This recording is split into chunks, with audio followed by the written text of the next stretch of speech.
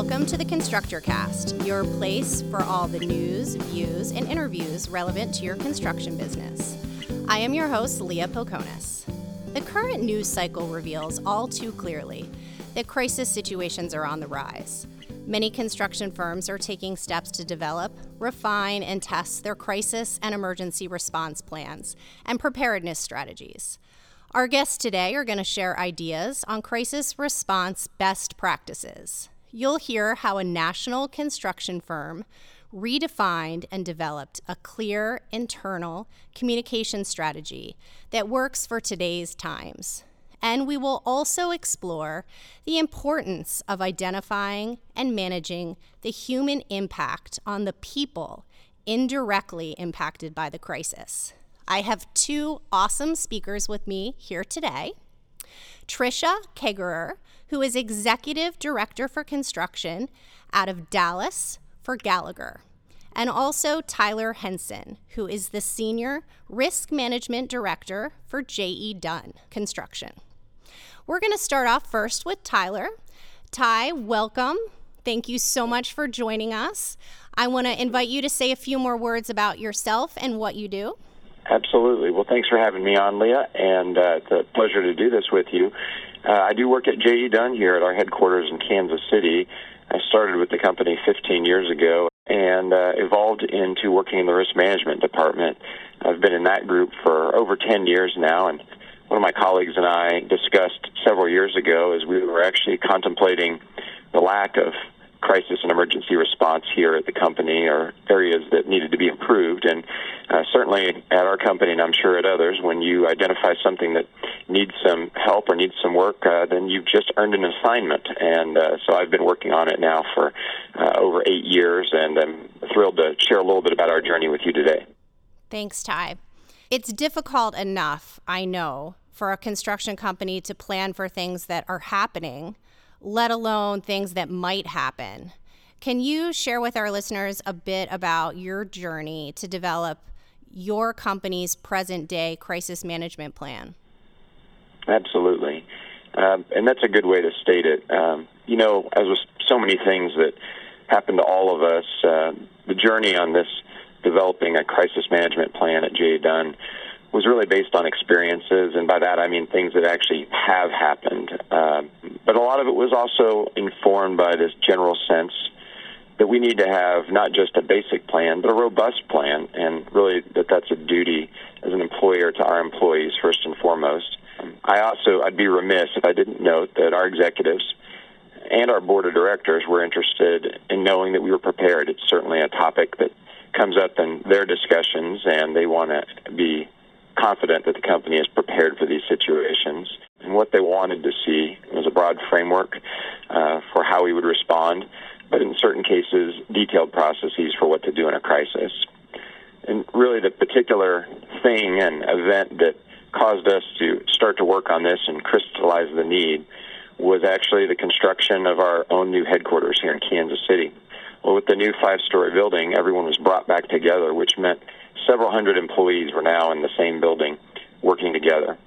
It's a level of exposure and risk that we hadn't dealt with before in our separate, smaller offices, so it forced us to address that issue and start thinking about the crisis response needs for just this building. So while that was one singular event where we looked at how to respond to the typical crises, whether they be a weather-related event or some type of an active shooter or a bomb threat or other issue, it really then launched the company into a whole-scale analysis of what we were doing, both at the offices and in the field. So after we developed the plan here at this office, we then took our show on the road, essentially, built it up in all of our other offices, and then kind of reformatted it and configured it to work at job sites. Certainly those present an entirely different situation for folks because job sites change, and so the emergency response there has to change and adapt to the job site. So it really started out in about 2009, and within about 2 to 3 years, we'd really made a wholesale change to the way the entire company, both site and office, addresses crisis. So can you tell me, what are some of the key components or elements of your crisis strategy that make it successful?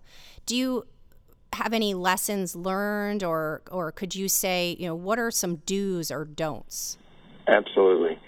At the end of the day, your crisis management plan is really what you want to make of it. And I will tell you this, when we started out, our approach was to survey the best practices, survey what resources were available, and then take the best of what we could find and assemble those into a plan that worked for J. Dunn. And to tell you the truth, at the end of the day, what we ended up with was about a 2-inch thick binder.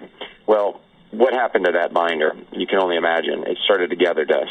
Something that thick and something that detailed turned out to not be a very workable tool, but that's what we were seeing out there. And so what we learned over time is that for something to be a successful crisis and emergency plan, it has to be consumable, first of all, and then it has to be simple. Our company generally started a lean journey several years ago, and we've really taken those concepts and applied them in the crisis and emergency response realm as well. We know that there's a lot of smart people that work for us, and for the most part, they're going to have an intuitive sense to what to do in a crisis. But we do want to prepare them with some basic and simple resources. So the recent lesson learned was simplicity matters, and we've converted all of our older resources into much simpler and more cogent training materials that we present to people when there's not a crisis. In addition to that, we've created very simple and instructive pocket cards, which a lot of companies do, that identify the core duties that we all expect to occur when there is a crisis and serve really not as instructions, but as reminders and refreshers of what folks have been trained on. I would say that what you might hear in my comments, and the core of that is really kind of one ultimate important issue, and that's good communication. What we found out from some of the events that have affected our company is that you really have to ensure that communication is structured and smooth, and you don't have multiple people trying to call folks on the ground to get feedback and reports. We've really got to have a more structured way to do that. I would say there's another thing that we've learned over time, and this is a definite do. And this really applies for us, and it has applied, unfortunately, a few times in the aftermath of a fatality. You've got to think about the psychological issues, how the projects and the teams will be affected after the event. I think a lot of companies certainly think about engaging a crisis counselor in the event of a bad event, and they have those resources at the ready. If you haven't had one, I bet many folks will sit back and think, well, I can envision at some point we have an event, and then we bring in a crisis counselor or some support, perhaps a priest, and we'll set them up in a job trailer, and they'll just be sitting there alone for a couple of days, and they'll have no visitors. I guess the piece of advice I'd give to any of our listeners about this, if you have an event, bring 2 counselors or bring 2 priests. Make sure one's bilingual. Engage them in the process. You'll find out that after one of these events, especially if they're severe, people really are looking for an outlet to talk about what happened, to process it, to figure out how they're going to return to work and re-engage in a way that allows them to focus on their work, but also be able to process whatever happened and put it in its place in their mind so that they can keep going. It's really great advice, and you offer great insight. I appreciate all that you've shared. Crises come in many forms, obviously, and they can be a small-scale job site snafu or a large-scale catastrophic event, or even a job site fatality. Do you follow a similar plan so that the actions taken are logical and organized and efficient? Well, we do now. We didn't always in the past. So that really has been the outcome of the journey here in the past few years. Historically, local executives in our company might really take charge of a situation and handle it. And now, while that was good and admirable, what it often meant is that our approach nationally was somewhat inconsistent, and that really didn't work to our benefit, whether it was the small events you note or the large-scale events. I think then the next thing that we learned is that our executives here at the home office were obviously very interested in understanding what happened. They want to help, and then they want to be in touch with the people at the scene, as I'd mentioned earlier. What really happens is that desire to help can quickly turn into a hindrance. So, for example, if a project executive at a project site is trying to respond to the media or perhaps talk to a family member of a victim who's shown up at the job site, you can't really have them focus on other things. In other words, we don't need their cell phone ringing with calls from the C-suite. Back here at the home office, we really want their full attention directed to the situation there on the ground. And so when I mentioned the communication piece, there's a phrase we use around J.E. Dunn with respect to a lot of things, and it applies here as well, and that's really called having defined swim lanes, defined duties. And so as we've evolved to this more precise method, we've really defined who's working on what issues. And really, when you're talking about the location of the crisis and for job sites, that's going to be the superintendent. That's going to be the project teams. They're going to work with EMS. They're going to talk to the witnesses. They're going to work with OSHA or the authorities who come to the site. At the next level up, more project executives in the region will start to take the mantle of informing back up the chain to the higher levels of executive leaders. And that will make its way all the way up to regional presidents and to our CEO and his emergency action team. So we've tried to make sure that people weren't jumping from lane to lane as they try to assist and learn more about the situation. And we've done it by charting it out in training tools. So when I mentioned the training, we've really got to get those teams bought in to this communication structure and understanding their swim lanes so that when the event happens, we all snap into place and follow those trainings that we've done and adhere to our roles. So I'm glad you mentioned the training tools because that is the next thing that I wanted to ask you about. I know that you've developed some for your company to make sure that your plan is implemented properly in the event of a crisis situation, and you're using them to make sure that everybody knows their role and can execute the plan proficiently. You presented this year at AGC's Surety Bonding and Construction Risk Management Conference. Can you just share with us some of the tools that you shared with the folks that came to that conference? And before you do that, I want to let everyone know that we are going to provide a link in the podcast notes so that folks can access those tools.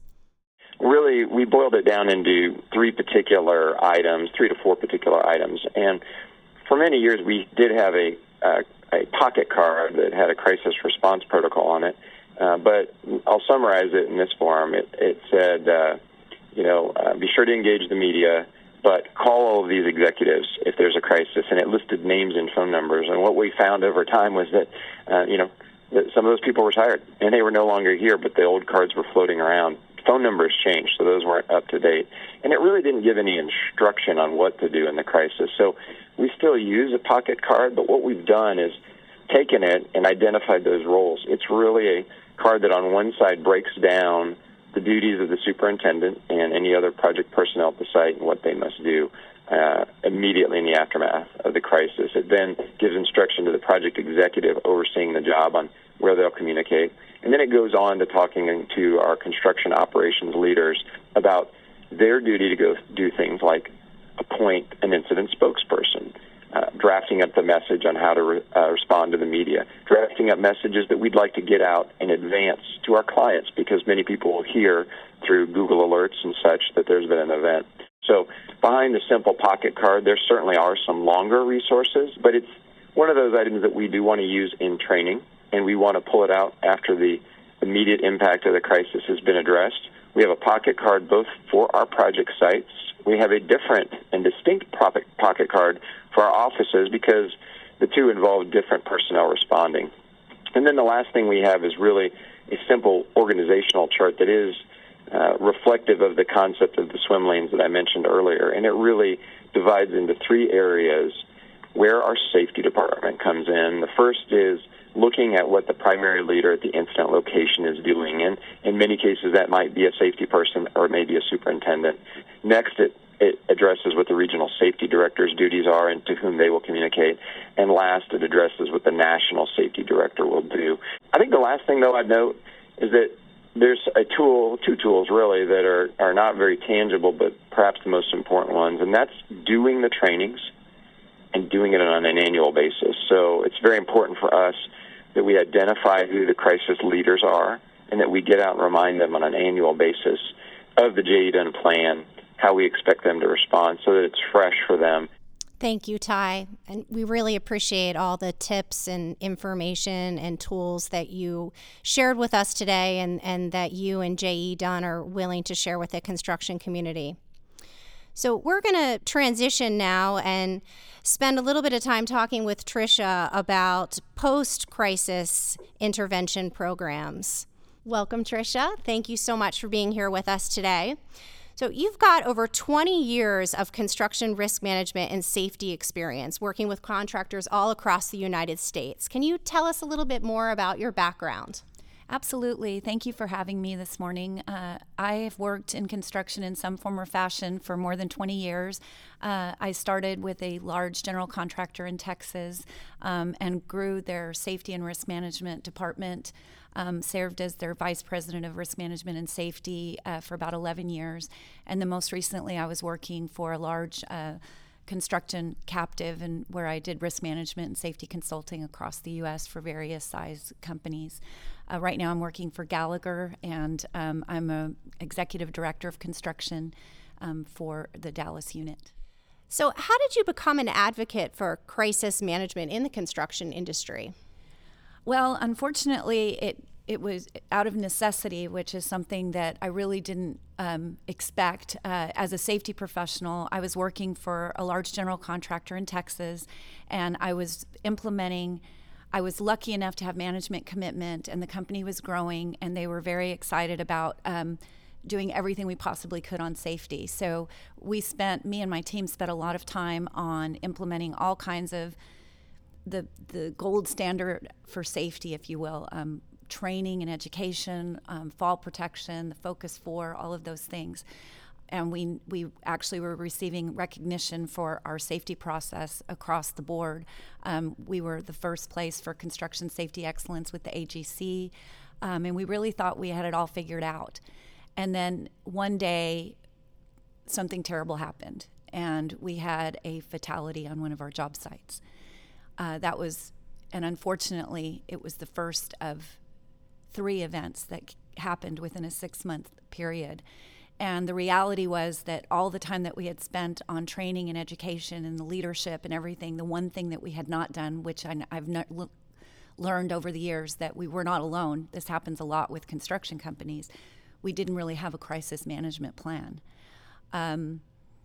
So after, in April of 2008, one of our best workers was out working on a project moving dirt on an articulated dump truck. And there was a young man, 23 years old, and he came out of a trench and was going to take a break, and he walked in a different direction than the rest of his team. And our operator was backing up, and he walked right into the line of the equipment, and he ran him over. And he didn't even know he ran him over. And so everybody took it really hard. So when that's going on a construction site, we're dealing with OSHA, we're dealing with legal, we're dealing with the media, et cetera. And so my team got to work on all of those things. The one thing we missed was Mr. Montes, who was operating the equipment. 3 months later, he went home, had dinner with his family, and at 3 a.m. woke up and went into the living room and shot himself. His 14-year-old son was sleeping in the room next to where he did that, and his wife was down the hall. And I took that as a sign that not only is it about crisis management with the risk management side of things and the insurance side of things, but we've got to see the human side of things. And we missed it. So we were so busy dealing with the family and the aftermath and the insurance and the safety and all of the compliance, we completely missed it. And little did I know at that point that construction has one of the highest rates for suicide of all industries in the United States. BLS did a study a few years ago that determined that construction has a really high rate. Cal Beyer, out of the blue, he's a good friend of mine, asked me to serve on a committee, the Construction Alliance for Suicide Prevention. And I felt that this was some way I could serve so that other people don't have to go through what we went through, and that we can hopefully make a difference. Because the reality is, for those companies that have a good plan, oftentimes we're not thinking about what it's like for people who are in these situations, maybe the second or third party removed, and how can they go on, and what can we do to serve? Yeah, that's such a tragic story. Appreciate you sharing that with us. And it sounds like you have a lot of lessons learned from that story. And are you able to kind of convey to the listeners what now in hindsight you feel are kind of some of the things that construction firms, when it comes to crisis management preparation or their program, are some common missteps? Well, what I notice a lot is when I hear for those companies that have very robust programs or ones that are just starting out, first of all, a lot of times it's something that is put on the back burner, like we did. Crisis management is something like you're planning for the what if. What if something happens? And sometimes you can't get the attention and the time that it needs, whether it be budget, et cetera, because what if it doesn't happen? So you're putting resources of time and effort and money on something that may never occur.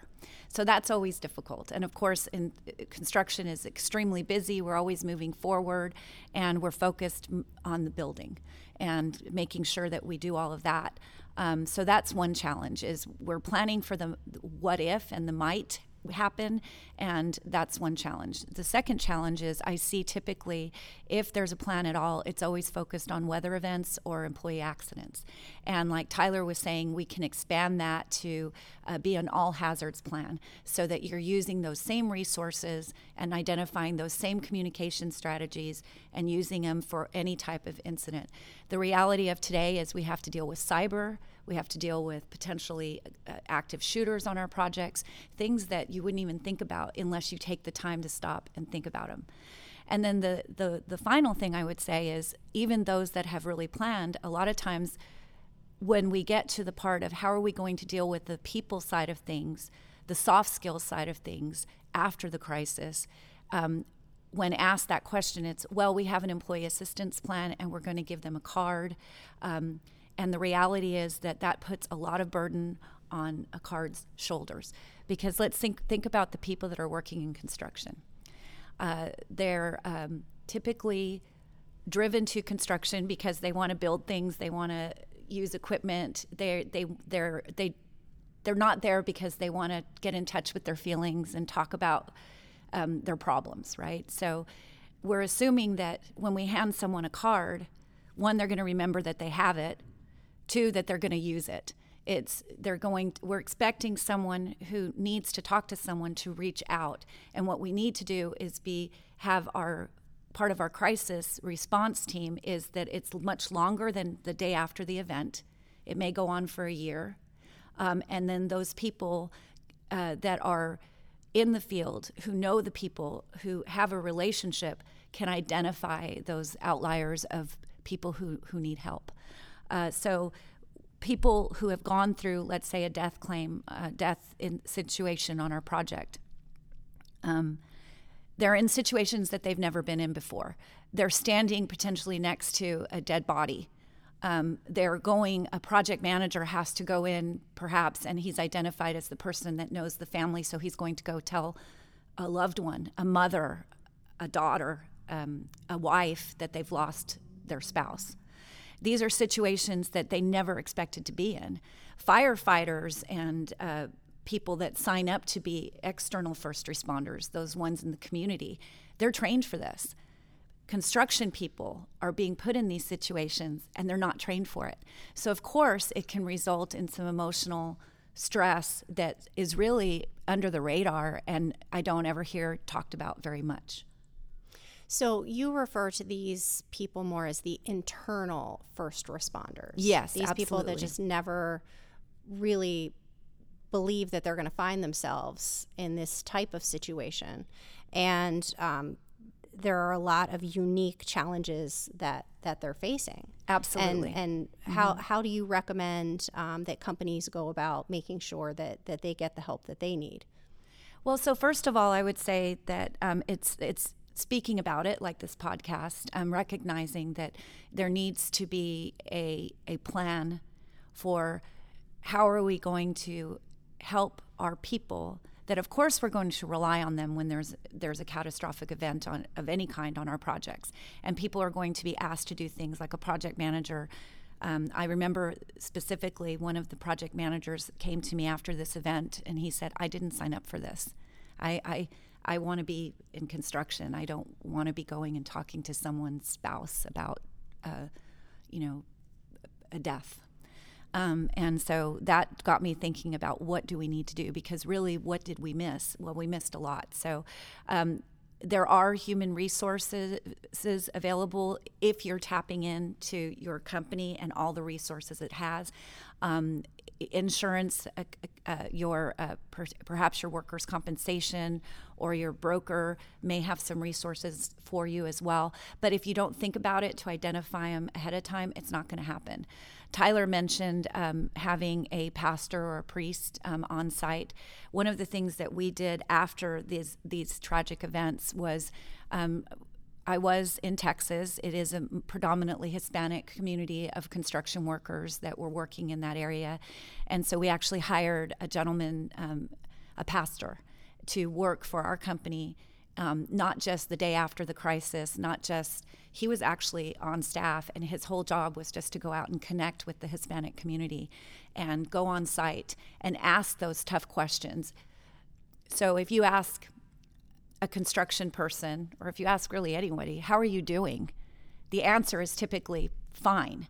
Well, we need to dig deeper than that, because fine is not enough. We have to be looking for signs of post-traumatic stress after these situations. Someone who was typically always with the crew eating lunch, and now they're off by themselves. That's one sign. Someone who was always very punctual and now is tardy all the time. Someone who is not performing at the level that they used to perform. So in our situation, we hired a pastor, and he made relationships with that group. His whole job was to just go out and visit job sites, walk around and ask how people were doing, have conversations, and get to know them. Thank you, Tricia. Sure. Well, your dedication and commitment to this and the topic is really admirable and very commendable. You're going to be speaking on this topic in a day at AGC's very first Safety, Health, and Environmental Conference here in Seattle, which is where we are right now recording this. I know that as part of that presentation, you have a slide where you're going to list a lot of resources that you found to be particularly helpful and useful to construction firms. We're going to make that presentation, or a link to it, available in the notes for this podcast. So thank you very much for being here with us today, and thank you all for listening. This has been the AGC ConstructorCast.